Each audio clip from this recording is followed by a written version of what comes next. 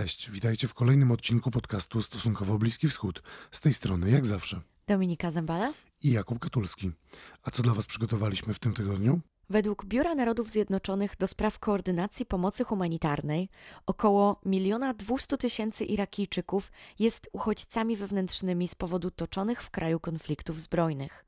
Choć dzisiaj sytuacja nad Eufratem i Tygrysem się ustabilizowała, to wciąż wielu z nich nie może wrócić do swoich domów.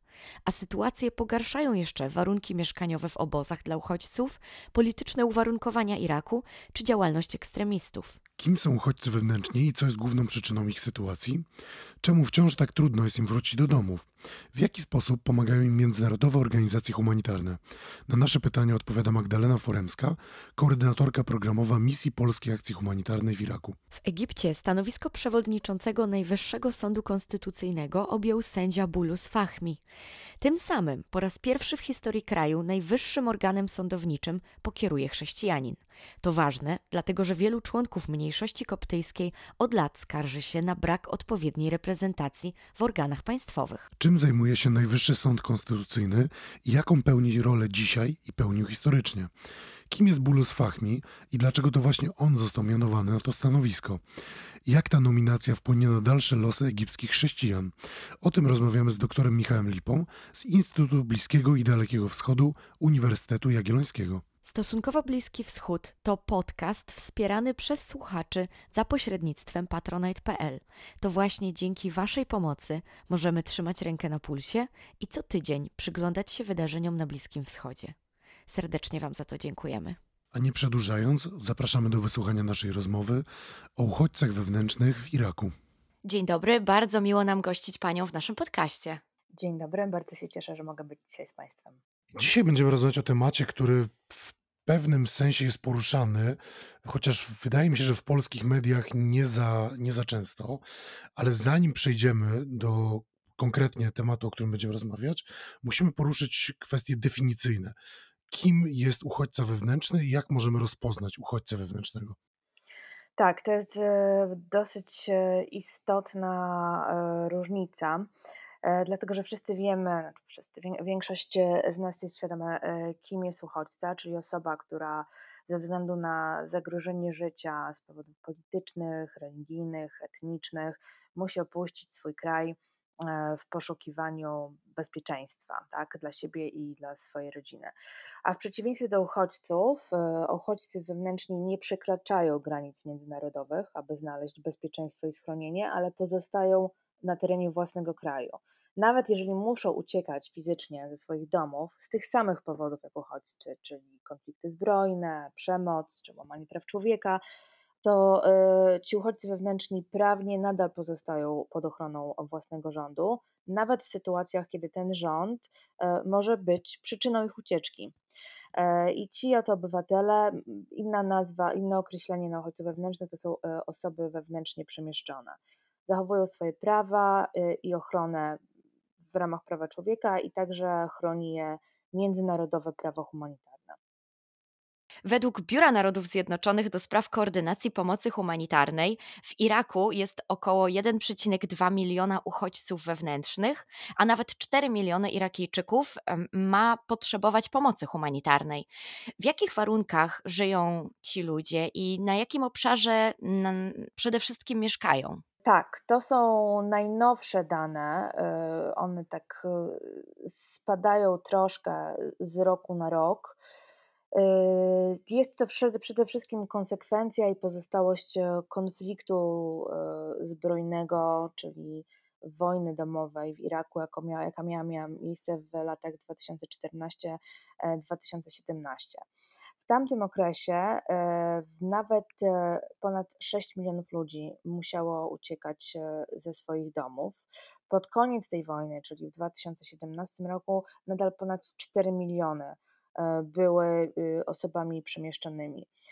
To miało miejsce głównie na terenach północnych i północno-wschodnich, dlatego że tam toczyły się walki i ci ludzie uciekający przed wojną po prostu szukali schronienia na terenie autonomicznego regionu irackiego Kurdystanu, który nie był zdobyty przez oddziały terrorystyczne i tam można było znaleźć bezpieczeństwo i tam także powstały obozy dla osób wewnętrznie przemieszczonych, gdzie ci ludzie mogli znaleźć schronienie. I także tam, w tamtych rejonach znajduje się nadal większość takich obozów. Na dzisiaj zostało ich 27, z czego właśnie 25 jest na terenie irackiego Kurdystanu, a 2 na terenie tak zwanego federalnego Iraku, z tym, że to jest cały czas ten sam region kraju, czyli północny wschód. A jak wyglądają warunki, w których ci ludzie mieszkają? Czy to są obozy, takie jak obozy sobie wyobrażamy, czyli z namiotami albo jakimś tymczasowym schronieniem, czy też są to już bardziej stałe jednostki? Wyglądają różnie, ale w większości, tak naprawdę, no to są podobne do tego, co możemy oglądać czasami w jakichś relacjach, telewizyjnych. Czyli zwykle są to po prostu namioty zrobione z tarpoliny albo z tego typu materiałów, z taką małą przestrzenią przed każdym namiotem, gdzie jest możliwość uprawiania jakiegoś ogródka, jeżeli jest taka możliwość, albo na przykład przetrzymywania kanistrów czy jakichś zbiorników z wodą. W każdym takim obozie znajduje się dyrekcja obozu, znajduje się ośrodek zdrowotny, znajduje się taki punkt z pomocą psychologiczną, znajduje się szkoła, znajduje się takie miejsce do opieki my nazwalibyśmy to przedszkolem, miejsce do opieki nad dziećmi malutkimi, przed wiekiem szkolnym. Znajduje się także, to jest ważne miejsce, punkt dystrybucji, gdzie regularnie, zwykle to jest co tydzień, następuje dystrybucja żywności czy jakiegoś innego rodzaju pomocy i tam właśnie mieszkańcy tych obozów znajdują się, przychodzą i w określony, organizowany przez donatora sposób ta żywność czy inne, czy środki czystości są dystrybuowane. To jest takie jak gdyby najbardziej, no to jest tak naprawdę takie małe miasto, jak moglibyśmy sobie wyobrazić. I te namioty są w takich sektorach, powiedzmy takich mini uliczkach, co jest coś, co by nam się kojarzyło z czymś takim i na każdą liczbę domostw przypada określona liczba latryn i pryszniców, oczywiście podzielona według płci. Pach zresztą też specjalizuje się w zapewnianiu infrastruktury tego typu wodno-sanitarnej właśnie do obozu dla osób przemieszczonych. Znajdują się także punkty poboru wody. Jeżeli jest to wyjątkowa sytuacja, to jest to nawet studnia, ale w większości przypadków ta woda jest dowożona beczkowozami.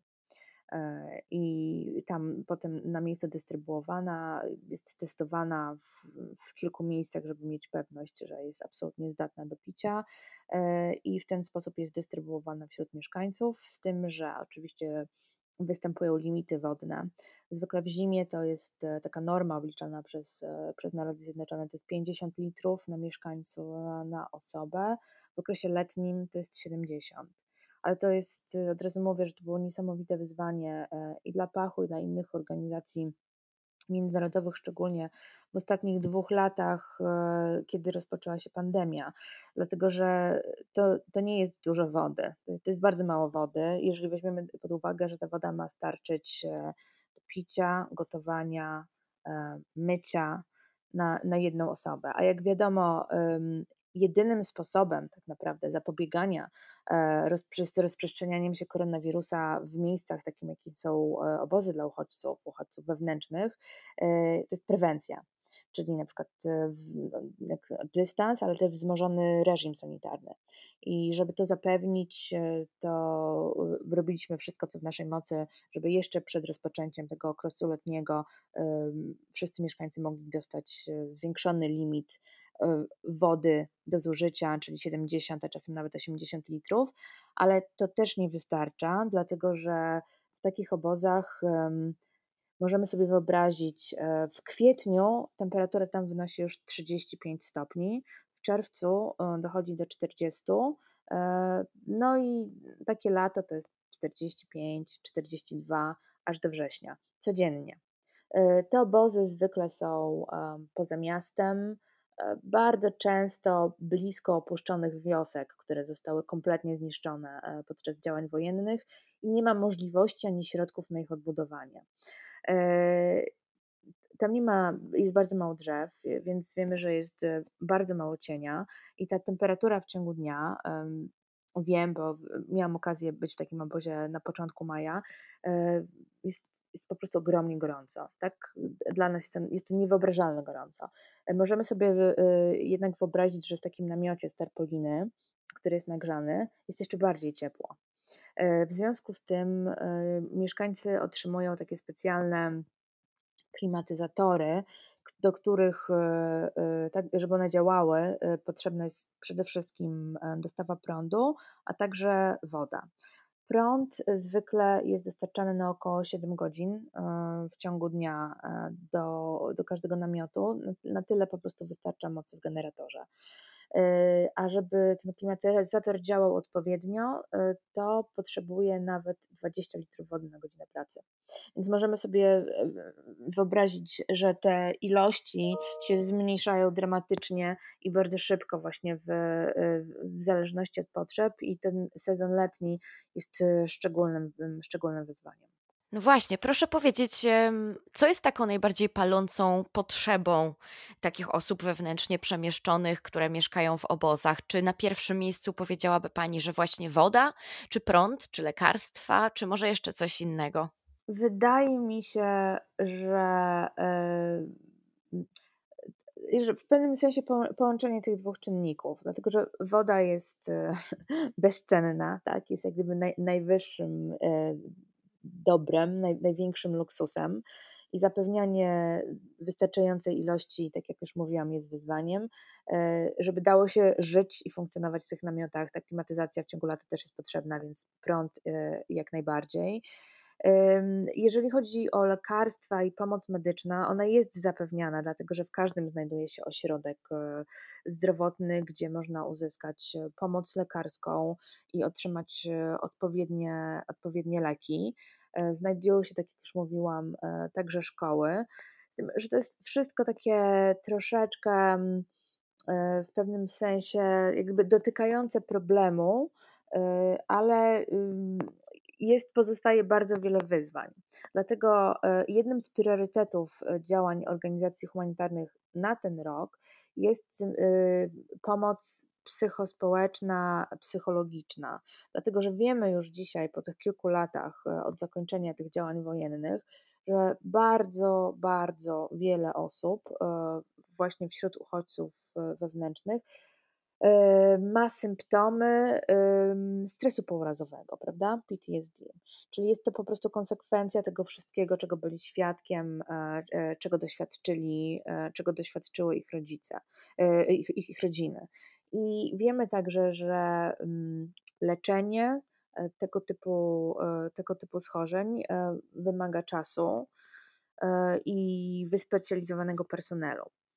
Jest pomoc psychologiczna w obozach, tylko na pewno konieczne jest jej rozszerzenie, tak aby mogła ona trafić do większej liczby osób, bo muszę przyznać, że rozmawiałam z wieloma rodzinami w takich obozach, w których Pach prowadził działania w zeszłym roku i nie było rodziny tak naprawdę, w której któryś z członków nie wymagał tego typu pomocy właśnie.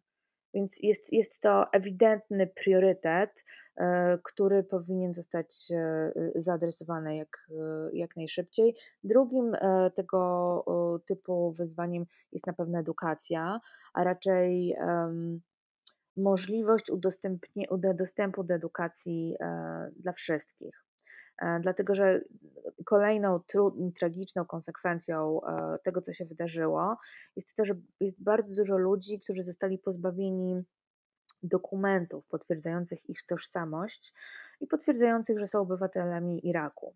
I to jest troszkę inaczej niż u nas, dlatego że można powiedzieć, że ma się taki dokument, jeżeli on istnieje fizycznie, został potwierdzony przez odpowiednie organy administracyjne i ma się go w ręku.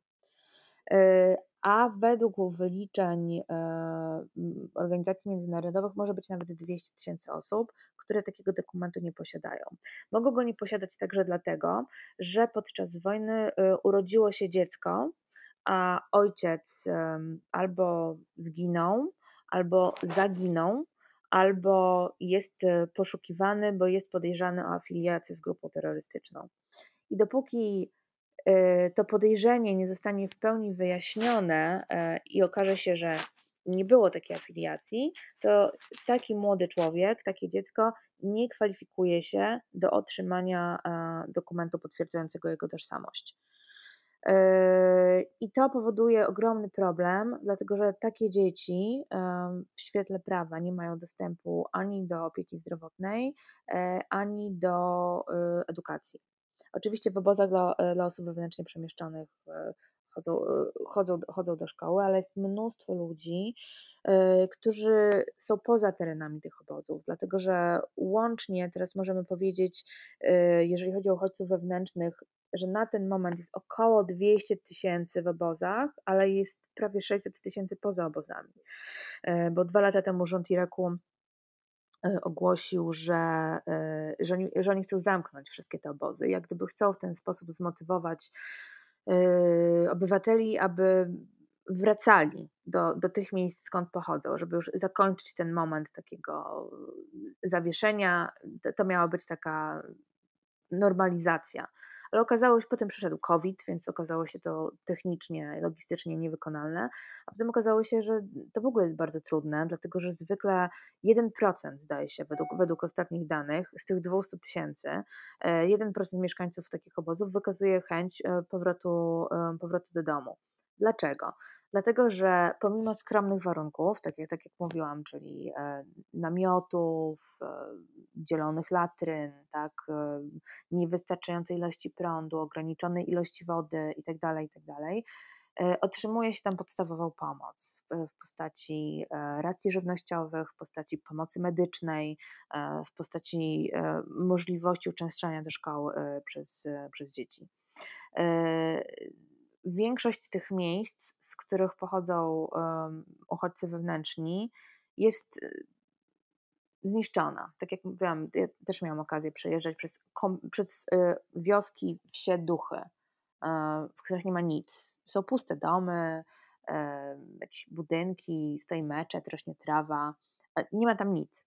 I w większości przypadków te zniszczenia są albo tak duże, albo tak drogie, że te rodziny nie mają żadnych środków, żeby wyremontować dom i mieć gdzie mieszkać, a nawet jeżeli zbierze się rodzina i coś tam się uda zebrać, to w okolicy nie ma infrastruktury wodno-sanitarnej, czyli jest zagrożenie epidemiczne, tak, w postaci brudnej wody i wszystkich negatywnych konsekwencji z tego wynikających. Nie ma szkoły, do której dzieci mogłyby chodzić, nie ma ośrodków zdrowia, które ewentualnie mogłyby zapewnić pomoc, jeżeli ktoś by zachorował, a przede wszystkim nie ma możliwości zarobkowych. Czyli nie ma żadnych szans dla tych ludzi, żeby mieli szansę zapewnić jakikolwiek byt w swojej rodzinie. Do tego jeszcze dochodzi bardzo ważny i często podnoszony przez nich argument braku poczucia bezpieczeństwa, dlatego że te relacje społeczne w niektórych miejscach są nadal dosyć delikatne, bo są takie wioski, też słyszałam taką historię od mieszkańca obozu. Była wieś, która była w połowie chrześcijańska, w połowie muzułmańska. Potem zaczęła się wojna, wydarzyły się te wszystkie tragiczne rzeczy i teraz ta chrześcijańska połowa wioski nie chce, żeby ta muzułmańska połowa wioski wróciła do swoich domów, bo się obawia. I trwają teraz negocjacje, co zrobić w tej sprawie, czy oni dostaną rekompensatę za swoje domy, żeby mogli się przenieść gdzieś indziej, ale to wszystko trwa bardzo, bardzo długo. I takich przypadków jest bardzo wiele i ludzie się po prostu boją jakiegoś ostracyzmu, który może ich spotkać, właśnie jakiegoś takiego podejrzenia o afiliację, i to bycie w obozie daje im jakieś takie minimalne poczucie bezpieczeństwa, ale według tych najnowszych statystyk mimo wszystko większość ludzi powoli znajduje się poza obozami. To brzmi trochę jak takie błędne koło. Ten obraz, który nam pani nakreśliła, tych najpilniejszych potrzeb i problemów, sprawia wrażenie właśnie takiego błędnego koła, z którego bardzo trudno byłoby się wyrwać i jakoś się przeprowadzić znowu do domu, nawet jeżeli nie do tego starego, to do jakiegoś nowego, i zacząć w miarę normalne życie, jeżeli można o takim w ogóle mówić.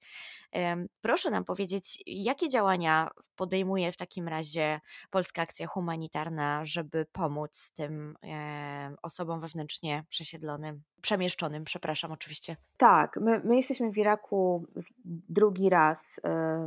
Pojawiliśmy się w 2016 roku podczas działań wojennych w Mosulu i zaczęliśmy naszą interwencję oczywiście od najbardziej pilnych potrzeb, czyli na przykład dostaw żywności dla ludzi w mieście, jakichś dostaw przedmiotów pierwszego użytku. Potem zajęliśmy się infrastrukturą wodno-sanitarną, bo w tym się właśnie specjalizujemy i realizowaliśmy projekty naprawiające sieci wodno-kanalizacyjne, na przykład w Mosulu. W 2020 roku realizowaliśmy duży projekt właśnie w 4 obozach dla osób wewnętrznie przemieszczonych, gdzie tam naprawialiśmy latryny, prysznice, wyposażaliśmy je w zamki, w światła, tak żeby kobiety i dziewczynki mogły czuć się bezpiecznie, korzystając z nich. Budowaliśmy także latryny w szkołach z podziałem na płeć, aby także dziewczynki mogły czuć się komfortowo. Przeprowadzaliśmy promocję higieny, to jest bardzo ważny aspekt, żeby wytłumaczyć mieszkańcom obozu, co można zrobić, jak ważne jest mycie rąk, jak ważne jest picie tylko i wyłącznie zdatnej wody, czym grozi picie wody z nieznajomego źródła, która może być zatruta, niezdatna do picia. Oczywiście od 2 lat koncentrujemy się na wszelkiego rodzaju warsztatach na temat COVID-u, ale też bardzo dużą wagę zawsze przywiązywaliśmy do takich działań związanych z promocją higieny menstruacyjnej, żeby przede wszystkim wytłumaczyć młodym kobietom i dziewczynkom, jak w najbardziej komfortowy sposób mogą przeżyć ten czas i wyposażaliśmy je w takie odpowiednie zestawy menstruacyjne, bo dużym problemem w ogóle w tamtym obszarze kulturowym jest to, że kiedy dziewczynka zaczyna menstruować, przestaje chodzić do szkoły w te dni. Dlatego, że się wstydzi, dlatego właśnie, że nie ma infrastruktury sanitarnej z podziałem na płeć, i wtedy dochodzi do braków w nauce, zaległości, zmniejszenia motywacji, frustracji i wszystkich tych rzeczy, które łączą się z nieobecnością w szkole. A tego typu działania, i wiemy, że to działa, bo widzieliśmy to na własne oczy, doprowadzają do tego, że wszystkie te rzeczy się nie wydarzają, że dziewczynki chodzą do szkoły przez cały miesiąc i uczą się dobrze, nie mają zaległości i nie budzi się w nich frustracja, że są mniej zdolne czy w jakiś sposób uprawnione do tego, żeby kontynuować edukację, a to jest bardzo, bardzo, bardzo ważne. A jakie największe trudności napotykacie Państwo podczas swojej pracy w Iraku? Czy to są trudności raczej natury logistycznej, czy może politycznej, a może jeszcze zupełnie innej? Teraz naszą największą trudnością, szczerze mówiąc, to jest to, że zrobił się z tego trochę zapomniany konflikt. Dlatego, że przez te kilka lat Irak był na pierwszych stronach gazet, portali, tam stacji telewizyjnych. To wszystko było wstrząsające i wszyscy o tym mówili. I minęło 4 lata. Nie jest to kraj w stanie wojny i jest trochę takie nastawienie, że już jest lepiej, że jest okej, że to już nie jest kryzys humanitarny. I w związku z tym kurczy się finansowanie donatorów międzynarodowych na realizowanie projektów w Iraku. A jest to pewnego rodzaju ułuda, dlatego że okej, tak, jesteśmy 4 lata po zakończeniu działań wojennych, no ale 2,5 miliona ludzi nadal jest uznawanych do tej kategorii jak gdyby najbardziej wrażliwej, jeżeli chodzi o potrzeby humanitarne.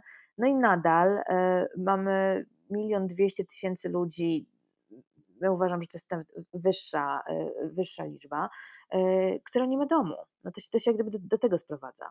Więc to jest niesamowite wyzwanie, aby uzyskać finansowanie na realizację kolejnych projektów.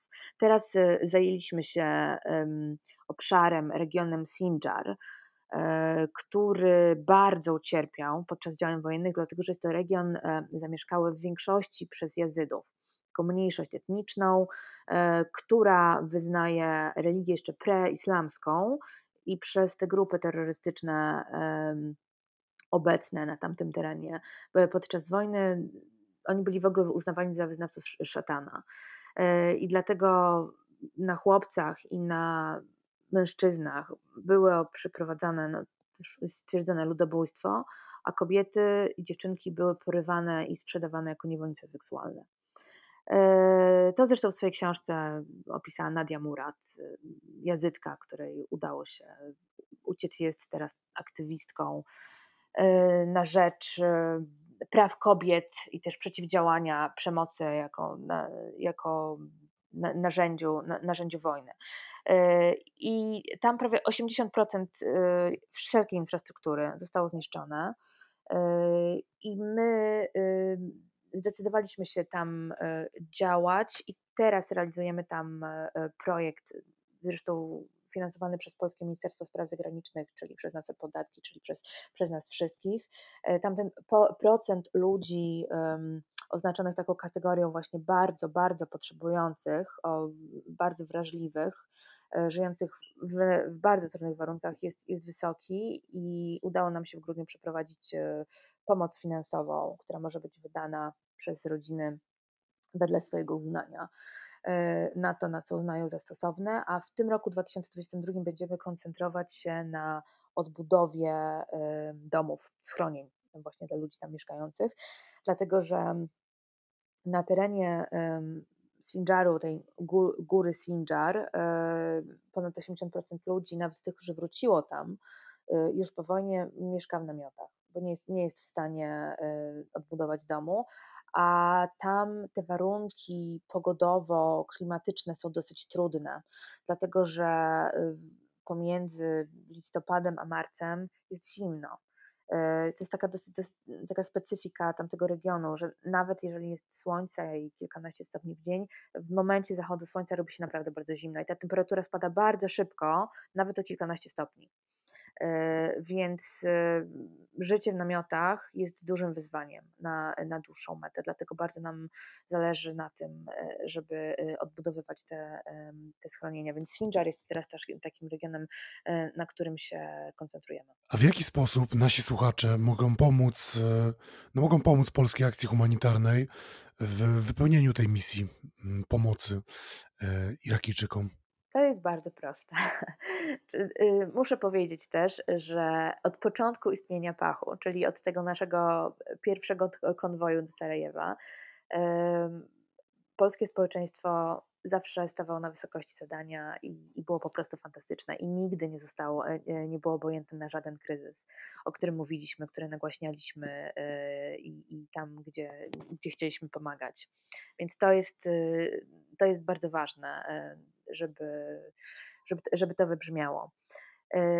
Wszystko to, co robimy, relacjonujemy na bieżąco w naszych mediach społecznościowych, dlatego że zależy nam na pełnej transparentności, więc jeżeli są Państwo zainteresowani, chcą dowiedzieć się więcej, zapraszam i na Twitter, i na Facebook, i na Instagram, i na LinkedIn. Tam staramy się umieszczać historie, staramy się umieszczać zdjęcia, staramy się umieszczać wywiady, staramy się umieszczać jakieś materiały audiowizualne, odpowiadamy na pytania. Tam można zobaczyć bardziej dokładnie, co robimy. A jak nam pomóc? Jest na naszej stronie internetowej zakładka, w której można wpłacić datek, czy jednorazowy, czy kilkurazowy. To jest jakakolwiek kwota tak naprawdę robi dużą różnicę, bo jest nas wielu i ziarnko do ziarnka, ale to się robi możliwe, te kwoty się zbierają a to pozwala nam tego typu środki przede wszystkim na natychmiastowe reagowanie, kiedy dzieje się taki niespodziewany kryzys. Na przykład 2 lata temu była ofensywa militarna w północno-wschodniej Syrii, kiedy dosłownie w ciągu kilku dni kilkaset tysięcy uchodźców właśnie przekroczyło granicę z Irakiem, szukając schronienia, i wtedy właśnie dzięki wpłatom polskiego społeczeństwa mogliśmy w ciągu kilku dni zareagować i zapewnić bezpieczeństwo wodno-sanitarne w obozie dla uchodźców już po granicy irackiej. To są naprawdę bezcenne środki, które, nie jest tutaj przesada, nie jest to używanie dużych słów, ratują życie. Więc jeżeli interesuje Państwa to, co robimy w Sinjarze, dlatego że chcemy, żeby ta pomoc nie była tylko jednorazowa, dlatego że jednorazowa pomoc nie redukuje tak zwanych negatywnych strategii radzenia ze sobą, a to znaczy po prostu tyle, że jeżeli nie ma pieniędzy, nie ma środków do życia, ludzie na przykład zaczynają mniej jeść, zaczynają oszczędzać na jedzeniu, kupują gorszej jakości produkty, także takimi produktami karmią swoje dzieci, to ma jak gdyby potem bardzo długofalowe konsekwencje. I my chcemy jak najbardziej zredukować tego typu mechanizmy i chcemy, żeby ta pomoc udzielana była nie tylko jednorazowa, bo zwykle wtedy te osoby spłacają długi, tak, kupują jakieś takie najbardziej potrzebne rzeczy, czyli to może być w tym momencie jakiś grzejnik, żeby było cieplej w tym namiocie, czy paliwo do tego grzejnika, a jeżeli jesteśmy w stanie pomóc, jakby powiedzieć taką pomoc, no to w tym momencie naprawdę jest długofalowa poprawa życia na lepsze. I to chcemy robić, chcemy zostać właśnie w tamtej okolicy, bo jest w niej niewiele innych organizacji humanitarnych, a potrzeby, tak jak mówię, są ogromne i będzie nam bardzo miło, jeżeli zdecydują się Państwo przyczynić do tego w jakimkolwiek stopniu, żeby to było możliwe po prostu. Bardzo dziękujemy i my też oczywiście zachęcamy nasze słuchaczki, naszych słuchaczy do odwiedzania kanałów Polskiej Akcji Humanitarnej i oczywiście do wspierania. A Pani bardzo, bardzo dziękujemy za rozmowę. Ja też dziękuję.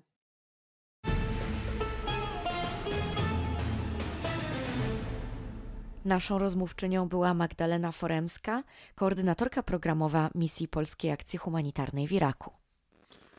W tym miejscu zwykle prosimy Was o wsparcie naszego projektu, ale tym razem chcielibyśmy poprosić o coś innego. Chcielibyśmy Wam zasugerować, żebyście weszli na stronę Polskiej Akcji Humanitarnej. Tak, to właśnie na ich stronie internetowej możecie wesprzeć wszystkie działania Pachu, nie tylko te w Iraku, ale w ogóle. I my również bardzo chcielibyśmy się w jakiś sposób przyczynić do wsparcia ich działań. Jak mieliście przed chwilą okazję wysłuchać, problemów jest wiele, potrzeby są ogromne, a dla nas to bardzo łatwa sprawa, żeby pomóc. Zachęcamy Was w związku z tym do tego bardzo serdecznie. W opisie odcinka znajdziecie link do strony Polskiej Akcji Humanitarnej i tam już dowiecie się, jak możecie pomóc. A teraz zapraszamy Was do wysłuchania naszej kolejnej rozmowy z doktorem Michałem Lipą. Dzień dobry, panie doktorze, bardzo dziękujemy, że ponownie zgodził się pan wystąpić w naszym podcaście, w tym roku też po raz pierwszy. Dzień dobry, witam Państwa serdecznie, witam słuchaczy, oczywiście jak zawsze przyjemność po mojej stronie. A zdzwaniamy się, żeby porozmawiać, gdyż po raz pierwszy w historii Egiptu Najwyższym Sądem Konstytucyjnym pokieruje chrześcijanin, sędzia Bulus Fahmi. Ale zanim porozmawiamy o samej tej nominacji, wyjaśnijmy, gdyby pan doktor mógł, zarówno nam, jak i naszym słuchaczom, czym się zajmuje to ciało sądownicze i jak ważne ono jest lub jak też być może jest wykorzystywane w systemie państwowym Egiptu.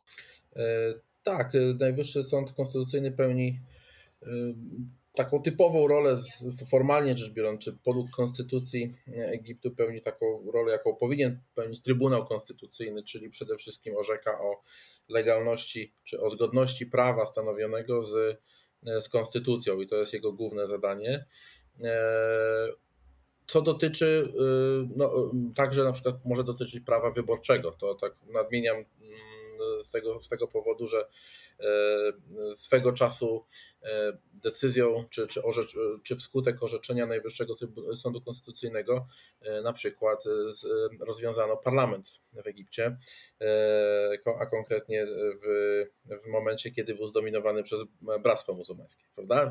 Czy przez Partię Wolności i Sprawiedliwości. Więc tutaj te decyzje dotyczą również bardzo newralgicznych z punktu widzenia funkcjonowania systemu politycznego Egiptu kwestii. Więc, ale to jest klasyczna, powiedzmy, formalnie rzecz biorąc, są to klasyczne, typowe dla Trybunałów Konstytucyjnych funkcje, przede wszystkim związane z orzekaniem o zgodności prawa stanowionego z konstytucją. Natomiast sam Trybunał, czy sam Najwyższy Sąd Konstytucyjny w Egipcie pojawił się, to tak na bardzo krótko powiem kontekst, w latach 70.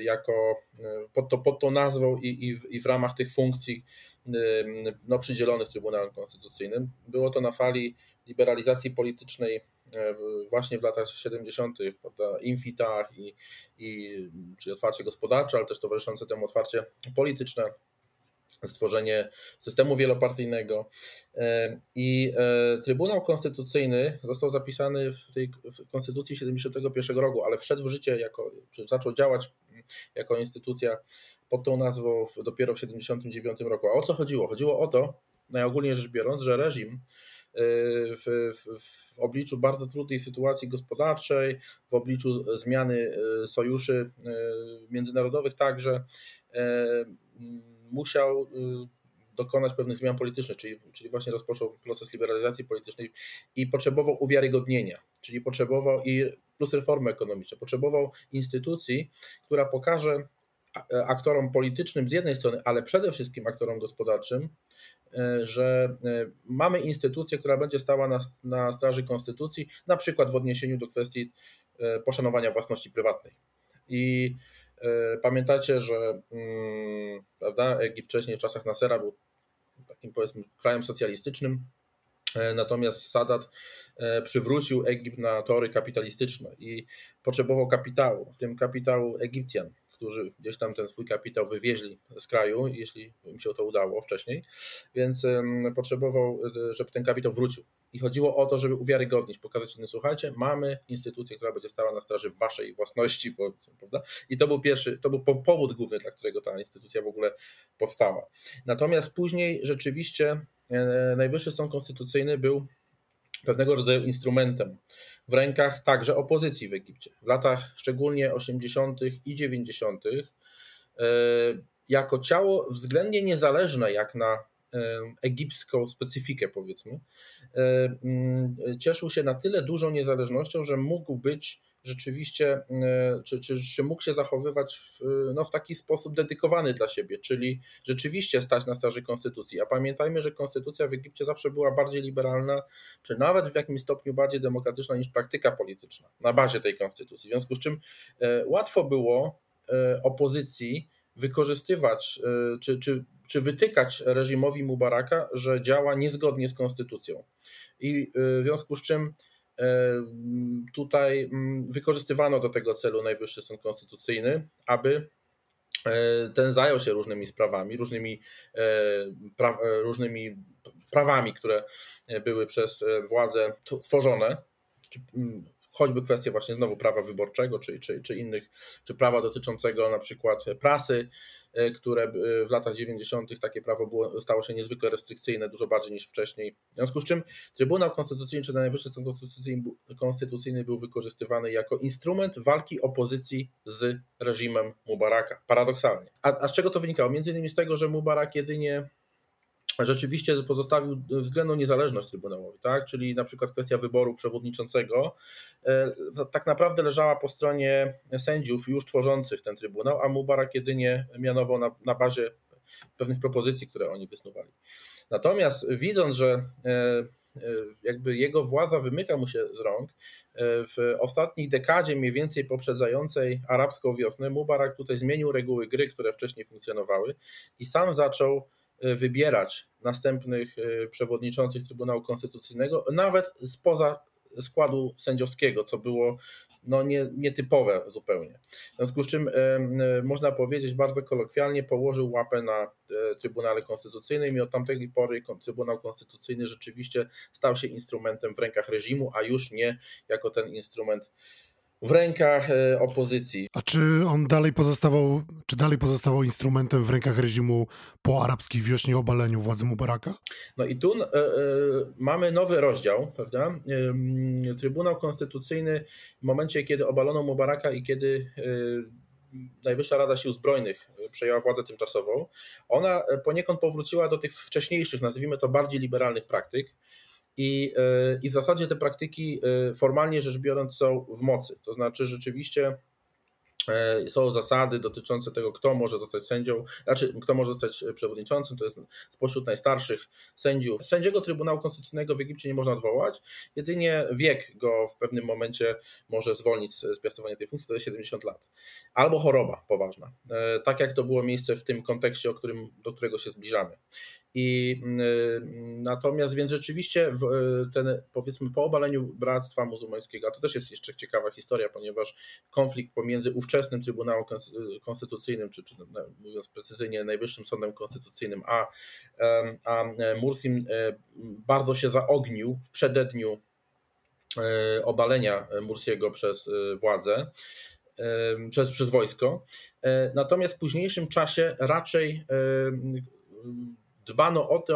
dba się o to, żeby kompozycja sędziowska Trybunału Konstytucyjnego była na tyle bezpieczna, że rzeczywiście jeśli potem to zgromadzenie ogólne tego sądu wyłoni kandydata, to prezydent Sisi go jedynie mianuje, ale rzeczywiście to zgromadzenie tego sądu decyduje o tym, kto zostanie następnym przewodniczącym Trybunału Konstytucyjnego i jest to zawsze, czyli powracamy do tych wcześniejszych zasad, które Mubarak złamał, czyli że jednak wybieramy spośród sędziów Trybunału Konstytucyjnego, ale nie oznacza to tak naprawdę, że ten Trybunał jest jakoś szczególnie niezależny, bo te ostatnie lata pokazują, że wyraźnie dbano o to, kto będzie zasiadał w Trybunale w roli sędziego, a po drugie Sisi szczególnie, jeszcze zanim tak naprawdę tuż zanim został prezydentem,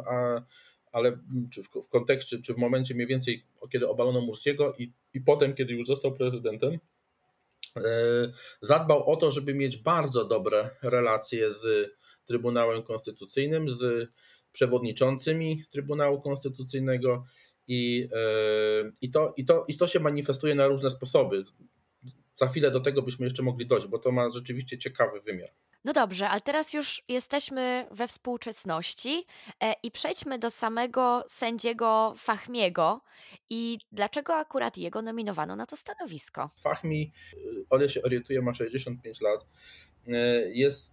Czyli spełnia te kryteria zapewne będąc jednym z najstarszych sędziów Trybunału Konstytucyjnego, w związku z czym mógł być wybrany. Więc druga sprawa jest taka, że jego poprzednik Said Marei zmarł niedawno, wcześniej został odwołany z powodu złego stanu zdrowia. Tutaj powołano odpowiednią komisję lekarską, która wydała stosowne orzeczenia, które z kolei rzeczywiście pozwoliły prezydentowi na to, żeby go odwołać ze stanowiska, bo rzeczywiście bez nadzwyczajnych okoliczności, czy śmierci, czy właśnie przekroczenia pewnego wieku, no to nie można tego zrobić, prawda? Tutaj rzeczywiście była faktyczna choroba poprzednika, i który tak naprawdę rzeczywiście kilka dni temu zmarł, więc tutaj mieliśmy do czynienia z poważną sytuacją. W związku z czym to jest drugi powód, tak? Czyli spełnienie kryteriów formalnych, i śmierć poprzednika, który nie doczekał końca swojej kadencji. I trzeci dopiero można powiedzieć powód, to rzeczywiście przy okazji z pewnością mianowanie kopta na przewodniczącego tak ważnej instytucji w systemie ustrojowym Egiptu jest oczywiście ukłonem w stronę społeczności koptyjskiej, jest pokazaniem, czy jest pewnego rodzaju gestem, który ma pokazać, że Egipt dba o to, czy reżim dba o to, żeby nie było obywateli pierwszej i drugiej kategorii w Egipcie. To bardzo mocno podkreślały w ostatnim czasie na przykład takie bardziej sympatyzujące z władzą ośrodki zajmujące się ochroną praw człowieka w Egipcie. że to jest taki znak, że właśnie w Egipcie nie ma obywatelstwa drugiej kategorii, wszyscy są równi, koptowie i muzułmanie, nie ma to znaczenia. I Sisi szczególnie dba o to, żeby stworzyć takie wrażenie, znaczy to nie jest tylko wrażenie, bo rzeczywiście elity koptyjskie zostały dowartościowane, nazwijmy to, podczas władzy Sisiego, bo tu na różnych stanowiskach rzeczywiście jest więcej koptów niż było wcześniej. Natomiast z pewnością ma być to taki znak czy gest pokazujący, że rzeczywiście te prawa mniejszości religijnej, chrześcijańskiej są respektowane, są traktowane poważnie. Ale czy rzeczywiście możemy mieć pewność, że to znacząco zmieni pozycję chrześcijan i że ta sytuacja się realnie poprawia? Czy to jest trochę taka zmiana bardziej fasadowa, która chodzi o to, żeby to dobrze wyglądało, ale niekoniecznie w praktyce rzeczywiście się coś zmieni? W praktyce trudno, żeby się zmieniło, jeśli chodzi o relacje egipskich władz z Koptami, także za czasów Mubaraka. One też były bardzo dobre. W ostatnim rządzie, który został zdymisjonowany po arabskiej wiośnie, jednym z ministrów był prominentny koptyjski polityk i też to taki człowiek bliski rodzinie Mubaraku, zresztą z rodziny powiązany z Butrus Gali był jego nazwisko. Więc mamy tu sytuację, w której są elity koptyjskie, które mają się bardzo dobrze w Egipcie i rzeczywiście są traktowane jako pełnoprawni partnerzy, czy to w działaniach gospodarczych, czy to w polityce. Natomiast oprócz elit koptyjskich mamy oczywiście koptów zwykłych, tak, ludzi, więc tutaj jeśli już pojedziemy gdzieś tam do Mini czy do innych miast, gdzie tych koptów jest sporo, ale gdzie oni są biedni i gdzie niekiedy spotykają się z przemocą ze strony sąsiadów czy biernością policji, no to tutaj aż taka zmiana nie zaszła i oczywiście bardziej się dba o to, żeby jakieś sprawy dotyczące przemocy wobec koptów były rozwiązywane niż to było choćby tuż po arabskiej wiośnie. Natomiast trudno naprawdę, trudno byłoby powiedzieć, że ich pozycja się jakoś mocno poprawiła. To jest proces też związany z tym, że pośród koptów jest też bardzo dużo ludzi biednych i bardzo dużo ludzi, którzy chcą wyjechać z Egiptu, którzy spotykają się z taką niekiedy przemocą, nazwijmy to lokalną, lub też biernością lokalnej policji, kiedy już próbują szukać sprawiedliwości. Więc to był problem i za czasów Mubaraka. Stał się jeszcze większy problem za czasów władzy Bractwa Muzułmańskiego, jeśli w ogóle można mówić o władzy, bo wtedy raczej był stan pewnej anarchii w Egipcie. No i w ostatnim czasie, pomimo znaczących prób, żeby to poprawić, to też nie jest tak łatwo, żeby nagle jakościowo zmienić tę sytuację. Więc ten proces postępuje. Oczywiście jest lepiej niż było tych 8 lat temu, ale przeciętnemu koptowi na pewno się nie poprawiło jakoś w sposób rewolucyjny. Tak? To dotyczy, ta poprawa dotyczy przede wszystkim elit koptyjskich. No właśnie, jest to taka kontrowersyjna sprawa i trudna właściwie do rozstrzygnięcia w pewnym sensie sytuacja, jak to z tymi chrześcijanami w Egipcie jest, bo z jednej strony mówi się dosyć szeroko o tej dyskryminacji, tak jak pan doktor wspomniał, że ci biedni koptowie mają tak naprawdę bardzo trudne życia, no ale jednocześnie patriarcha Aleksandrii Tawadros uważa, że nie należy używać słowa dyskryminacja, więc jest to też jakaś taka trudna do rozstrzygnięcia jednoznacznie historia. I czy sędzia Fahmi, wiemy o nim coś więcej, co mógłby nam pan opowiedzieć? Skąd on się wywodzi? Znaczy o nim za dużo nie wiemy, natomiast wiemy, że jego kariera jako sędziego w strukturach systemu sądownictwa egipskiego była dosyć imponująca, w związku z czym przeszedł on taką, no powiedzmy, ścieżkę kariery właściwą dla osoby, która w pewnym momencie staje się przewodniczącym Najwyższego Sądu Konstytucyjnego. Był swego czasu, pełnił w poprzednich latach także funkcję wiceprzewodniczącego tegoż Trybunału, w związku z czym jakby już jest obeznany z funkcjonowaniem tej organizacji i zarządzaniem tą organizacją, tą instytucją, ale był także prezesem, i to jest istotne, sądu, który się nazywa sądem kasacyjnym, ale to należy to traktować jako odpowiednik Sądu Najwyższego w Polsce. Więc jednego z najważniejszych sądów, czy wręcz najważniejszego sądu, jeśli chodzi o kontrolę tego sądownictwa zwyczajnego. W związku z czym jego pozycja w sądownictwie była wysoka, znaczy w sensie takim, że był to człowiek już o ogromnym doświadczeniu i także w piastowaniu funkcji takich kierowniczych w tych najważniejszych instytucjach sądowniczych, więc to o nim wiemy, tak? że jego kariera była taka karierą, która go w pewnym momencie predestynuje do tego, żeby tę funkcję pełnić. Więc jasne, że ten wymiar koptyjski ma znaczenie, on został marketingowo, powiedzmy mocno, czy PR-owo wykorzystany. Popatrzcie, że jak wysoko może zajść kopt w Egipcie, tym bardziej, że pamiętajmy, że według konstytucji egipskiej w momencie, kiedy prezydent nie może sprawować swojej funkcji, to przewodniczący Najwyższego Sądu Konstytucyjnego, nie pierwszy, ale w kolejności po premierze i po speakerze parlamentu, jeśli ci nie mogą to on staje się tymczasowo głową państwa, czy zaczyna pełnić obowiązki głowy państwa, więc jest to rzeczywiście ważny urząd w kraju. Także przysięga prezydenta odbywa się, jeśli nie ma parlamentu, nie obraduje parlament właśnie przed przewodniczącym Trybunału Konstytucyjnego. W związku z czym jest to symbolicznie na pewno dowartościowanie koptów, ale bardziej na potrzeby reżimu, bym powiedział. To znaczy bardziej na potrzeby właśnie takiego dobrego PR-u, no bo jak popatrzymy właśnie na tę drogę kariery tego człowieka, to się okaże się, że jakby on ma wszelkie predyspozycje do tego, żeby pełnić taką funkcję, niezależnie od tego, czy jest muzułmaninem, czy chrześcijaninem. No to nie pozostaje nic innego, jak obserwować dalszy wybieg wydarzeń i patrzeć, jak będzie się zmieniała sytuacja chrześcijan, jeżeli rzeczywiście dojdzie do jakichś przełomowych zmian, albo może w ogóle jakichkolwiek zmian, nie tylko przełomowych. Panie doktorze, bardzo dziękujemy za komentarz. Dziękuję serdecznie.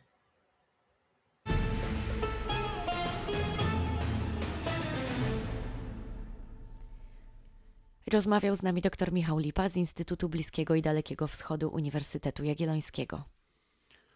I to wszystko w tym tygodniu, to wszystkie nasze rozmowy. Mamy nadzieję, że wiele wynieśliście, wiele się nauczyliście, tak jak my zresztą. Co tydzień wiele się uczymy z rozmów z naszymi gośćmi i mamy nadzieję, że będziecie z nami w kontakcie. Piszcie do nas na kontakt@stosunkowo-bliskiwschód.pl. Piszcie do nas także na naszych social mediach. Bardzo lubimy być z Wami w kontakcie.